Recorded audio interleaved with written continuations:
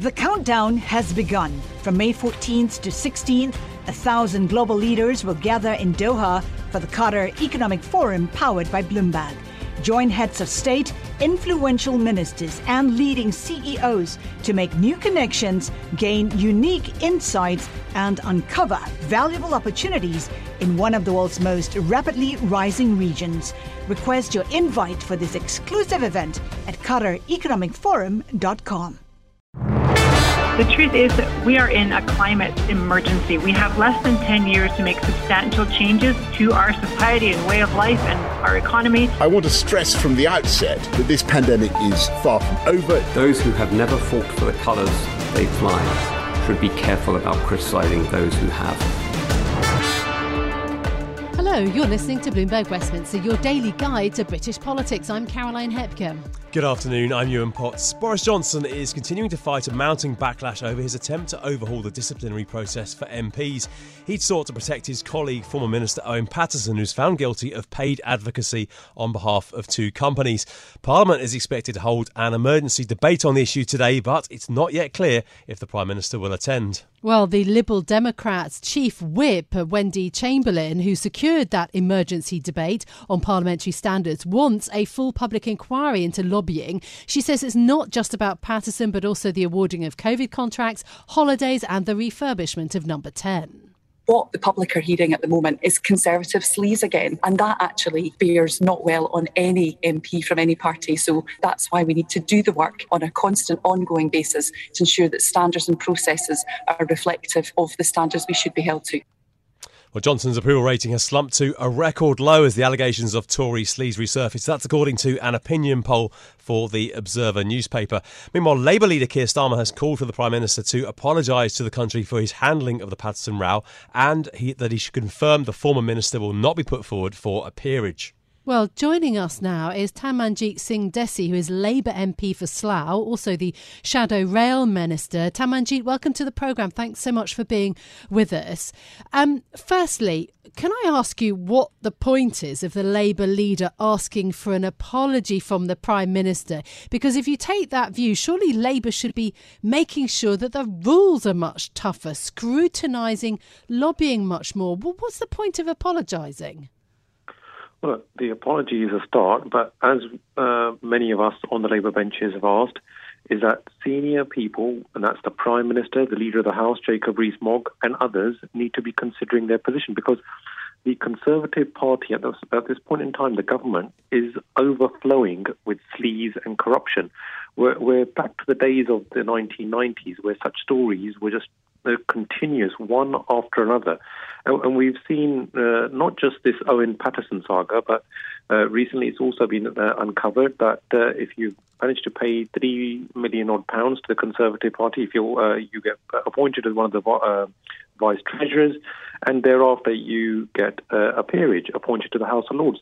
These sort of things, it's just absolutely diabolical that we are faced with this day in, day out. And when I was first elected a newspaper allegation, though, isn't it? That's a newspaper allegation and investigation around the peerages issue.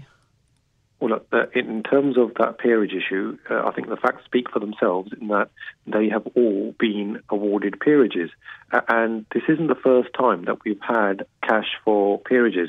I think if we look at what you were referring to in terms of the standards, well, look, we had a consensus beforehand.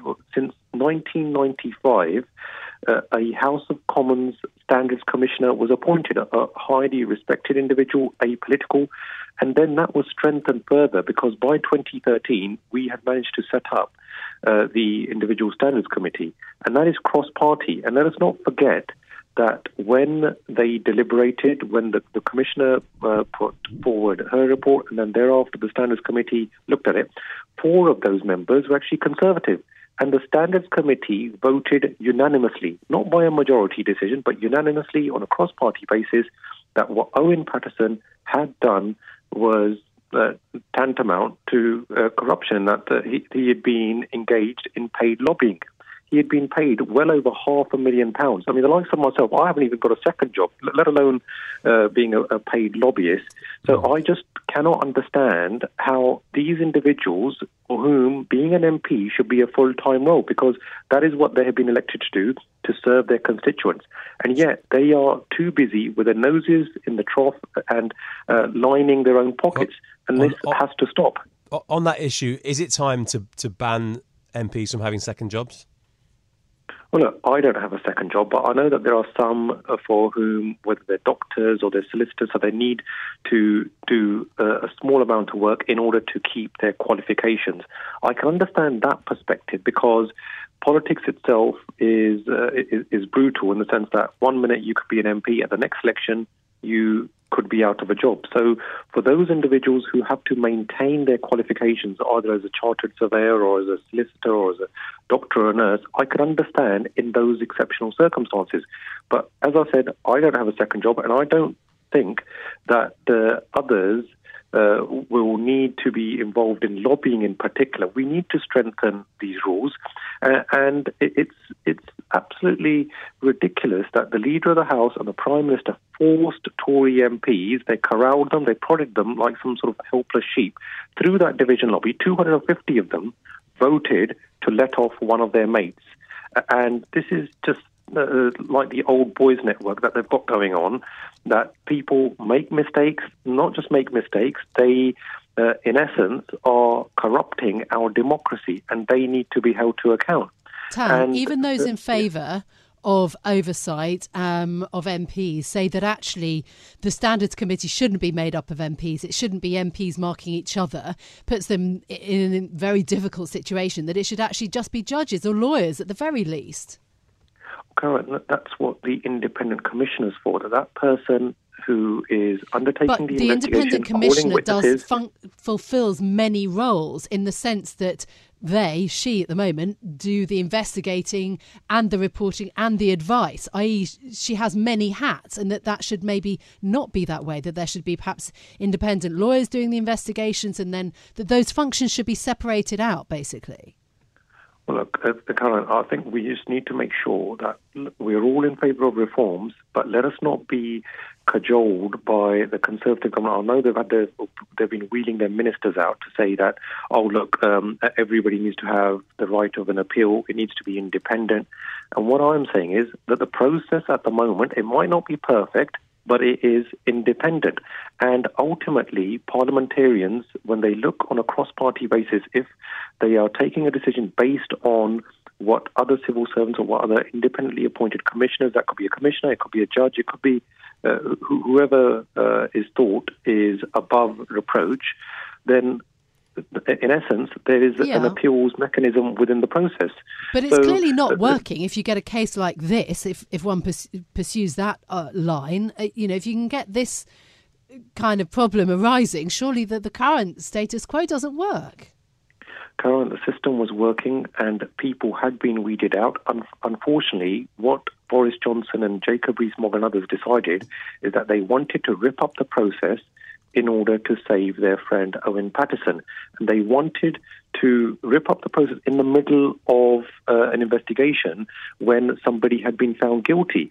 And let us not forget that what the sort of tactics they used was that to Tory MPs, they said that, oh, look, if you vote against the government line, the 3-line whip, then we will take away funding from your constituency. So let's just step back and think how they try to rip up the rules. That if you have a Tory MP and they were considering of taking a stand against corruption, then Boris Johnson and this Tory government would have taken money away from your schools or your hospitals. And that's what we should not be allowing to happen. So we have a functioning system, and that's we can tweak it, we can strengthen it, and that's what Keir Starmer has also said, that if there is a Labour government, that we would have an office of value for money on behalf of taxpayers, as well as an anti-corruption commission, and that can ensure that there is far greater transparency on how your hard-earned money is spent, holding people like me and more importantly, ministers to account. Claudia Webb, the former Labour MP for Leicester East, recently convicted of harassment. Should she stand down from her seat? Well, look, the Labour Party have already been clear on that. She has had the whip removed, and I know that she is now considering an appeal. So I think we are all waiting on the findings of that appeal. But that's, the Labour Party has been very, very firm in its stance. OK, so that on MP's conduct then. OK, let's move on to your other hat, as it were, Shadow Rail Minister. In the spring quarter, which we now have data for, rail use in Great Britain was still at just 42% of pre-pandemic levels. Do we need to take a good look at services that we are running, maybe fewer rush hour trains? I mean, if a business slumps by 60% for this prolonged period, a massive rethink is needed, surely? Okay, I agree that COVID has had a devastating impact on our rail network. But thankfully, week on week, the capacity is increasing. And I know that previously it was at around 50%. But I also understand from recent reports from last week that in certain areas it is now at 60 or even 70% of pre-pandemic capacity. So what I think is that we need to continue to invest in our rail. We need to take a long-term approach, because while there is a short-term slump, which obviously is gradually the situation is recovering, we've got to ensure that in the week of COP26 that rail should be front and centre of government plans to decarbonise and reach net zero. And that's why, as Shadow Rail Minister, I have consistently been calling that for a rolling programme of electrification. And the government itself has promised that by 2040 they want to remove all diesel trains from our network. But how can we achieve that if we are not engaging in that rolling programme of electrification, especially at a time when only 38% of our network is electrified? And if we compare that to our European counterparts, wherein the majority of their networks have actually been electrified, then we need to play catch-up, and we need to play catch-up fast. What could you do if your data was working for you and not against you? With Bloomberg delivering enterprise data directly to your systems, you get easy access to the details you want, optimized for higher-level analysis, and financial data experts committed to helping you maximize your every move. Our data is made for more, so you can show the world what you're made of. Visit Bloomberg.com/enterprise data to learn more. Let's take a look at what else is making news in the world of politics today. Former US President Barack Obama is due to speak at COP26 today, which is focused on a global carbon market this week. Tens of thousands of protesters marched through the centre of Glasgow at the weekend, urging politicians and business leaders to do more to stem global warming. There's been some progress so far, even as China, the world's top polluter, stayed on the sidelines. But, say the protesters, not enough is being done to keep global temperatures from rising by 1.5 degrees. And now the Defence Secretary says that the Army is woefully behind the rest of the public sector in enabling women to make the most of their careers. Ben Wallace is meeting senior Army leaders to discuss culture and discipline. This after a report into the bullying and sexual harassment of women in the armed forces that was led by Tory MP and former soldier Sarah Atherton found that almost 2/3 of women had experienced bullying, sexual harassment and discrimination while serving in the Army. Well, transatlantic travel opens today, as we've been reporting on Bloomberg, and fully vaccinated travellers from Europe and more than 30 countries, including China, Brazil and India, are finally now allowed to visit the US after more than 18 months. The lifting of the travel ban is vital for the UK's long-haul airlines, airports and travel firms, which have been hit hard by the pandemic. Pre the virus, 3.8 million Brits visited the UK every year. It's a very, very important market. Virgin Atlantic CEO Shai Weiss told Bloomberg the airline will only consider restoring flights from Gatwick once its Heathrow hub is back to normal levels. British Airways Chief Executive Sean Doyle said that the reopening of the US borders was a moment to celebrate after more than 600 days of separation. Well, let's discuss this and a few other issues with Sean Tipton, spokesperson for ABTA, the Association of British Travel Agents. Sean, thanks for joining us today. You surveyed 2,000 UK consumers and you found out that the US is second only to Spain in foreign destinations that holidaymakers say they plan to visit. This is pretty important for the industry, isn't it? It's massive, it really is. I mean, actually, in a normal year, USA is generally the fourth most popular choice. I think the reason why it's shot up is just as simply because people haven't been able to get away from us 2 years, and the USA, because it's a long-haul destination, is a place that people go to, let's say, every 5 years, something like that, but because they've been restricted, that's why it shot up the list. So yes, it's incredibly important. From a leisure perspective, we see about 3 million Brits going to the USA in a normal year, and the vast majority of those go to either New York or Florida. And certainly from a package holiday perspective, and that's mostly who I represent, Florida is incredibly important. So good news. I think initially what we're going to see, though, and I think that's certainly being reflected by the interviews I've been hearing this morning, is that most of the people travelling out at the moment are going, not so much on holiday, they're going back to visit their friends and family that they haven't seen for so long.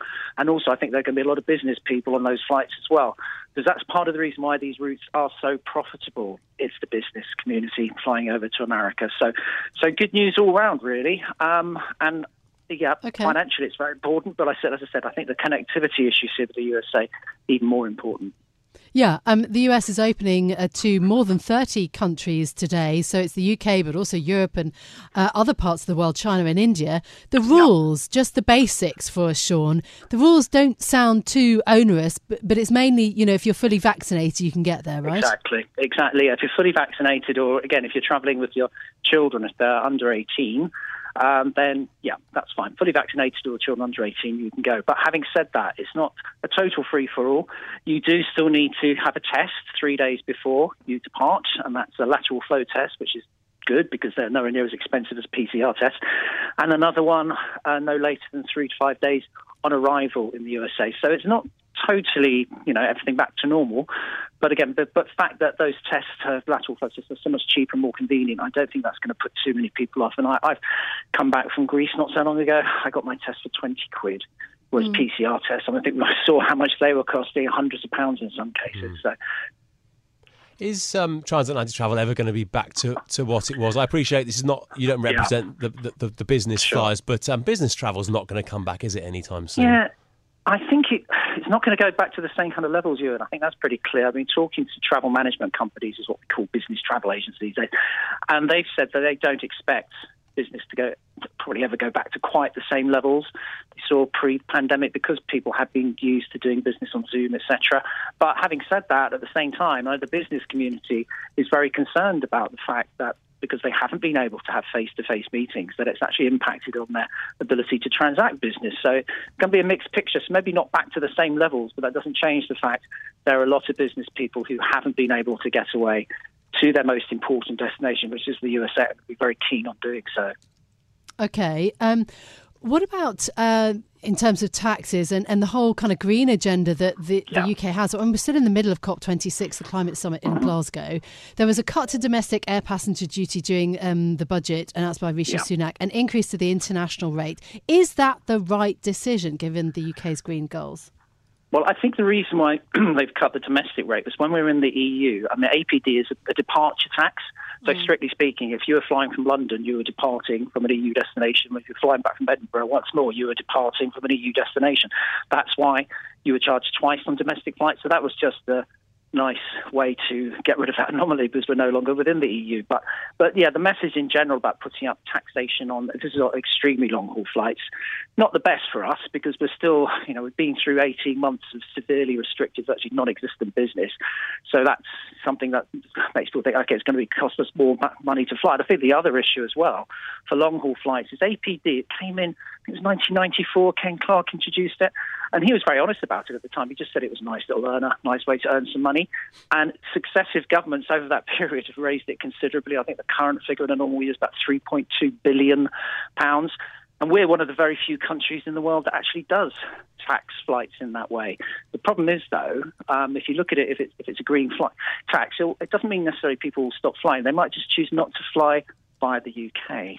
And we've seen that already during the pandemic, that Heathrow has lost immense amounts of traffic to Frankfurt, Amsterdam Schiphol Airport, Paris.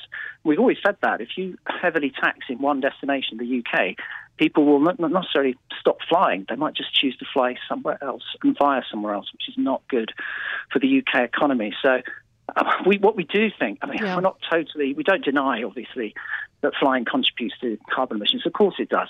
But what we need to see, and if you're going to tax aviation in the way they're doing it, that tax needs to be used to help the aviation industry reduce its emissions by investing in cleaner fuels, encourage airlines to get newer aircraft which are much more fuel efficient. And if you look moving forward, there are some very interesting developments in terms of new battery technology, etc., which will really, really massively help the industry to reduce its carbon emissions rather than just having a blunt approach of don't fly. Because we've seen the economic damage that has caused, not just to the UK, but also to many developing nations, which are really heavily reliant on British tourists visiting. Yeah, on that subject, we know that air travel is the fastest growing major source of carbon emissions. Is it okay for people worried about their carbon footprint to keep on flying? Is it okay to take a couple of holidays a year? Well, I think if you look at where the growth is, it's not so much within Europe. I think we're getting to a stage where we're almost plateauing, really. It's in other parts of the world where that's particularly China. That's where the growth was coming. So I think it's more important that we look at ways of reducing, rather than say don't fly at all, because I said that the economic impacts on that are immense, is just to look at other ways we as an industry can reduce our emissions. And we're doing precisely that. We had a convention not so long ago, which we normally take overseas. This year we had it in the UK for not so much for in terms of carbon emissions, it was just purely about the pandemic. And so many people there were saying they felt a bit, not so much aggrieved, but that people, there was not sufficient recognition of all the work that the aviation industry is doing to reduce its carbon emissions, and in fact taking it much more seriously than other industries. So moving forward, of course, we've got to do more, and we will be doing more. But simply stopping flying, I'm not so sure if that's going to be a practical option for many. And also, certainly if you want to go on holiday, it's all very well saying get the train. But if you live in Newcastle, getting the train to Mallorca just simply isn't viable. Yeah, what about getting the train, to, I don't know, Skegness or Cornwall or Devon or any of the UK destinations? I mean, sure, it does feel a bit like there's the last couple of summers have been a bit of a revolution in terms of domestic trips here in the UK. Well, I've been saying for many, many years in this job that, and this is certainly something we see as an industry, we don't see ourselves selling overseas holidays as in competition with domestic holidays. They're complementary. And what you did see over the summer, when there was a massive increase in demand for domestic breaks, what happened? The prices went through the roof. The infrastructure creaked. It just couldn't handle the amount of people that were wanting to travel. So whereas in any normal year, where people also have the option of going overseas, the prices don't shoot up quite so drastically. The beaches aren't so crowded. So we're a small, crowded island. I don't think we can all take domestic breaks. And there would have been a lot of people who simply didn't have any holidays at all. And why was that? Because they were so expensive, they couldn't afford it. So I think moving forward, we need to look at that. Because holidays, I think very clearly, often described as a luxury. I don't think they're a luxury. I think they're an essential. And particularly if you've been through some very stressful times, you need a break. And everybody having a holiday in the UK just simply isn't an option. And Sean, just briefly, what are things like for your members at the moment? When we last spoke, you said the industry was in a really bad place. Are things looking better for your members? Well, it's difficult, isn't it? We're trying to be optimistic because obviously we are seeing restrictions beginning to lift. People are starting to travel again in more significant numbers, but we still have had 18 months of very limited to zero business. But we're a resilient bunch. So I know looking forward, I've spoken to quite a few travel agents and tour operators, and they have to be optimistic, because they need to encourage people to travel. But it's been pretty tough. So we still need a bit of help from the government. We've said repeatedly, you've given targeted assistance to other industries, but not to ours when we've been the worst affected. So we haven't totally given up on that. It was nice to see the 50% business rate relief, but that's not obviously just for us, but certainly it will help some of our members. But it would be good if we had a bit more money as well. Bloomberg Westminster. Listen weekdays at noon on DAB Digital Radio in London.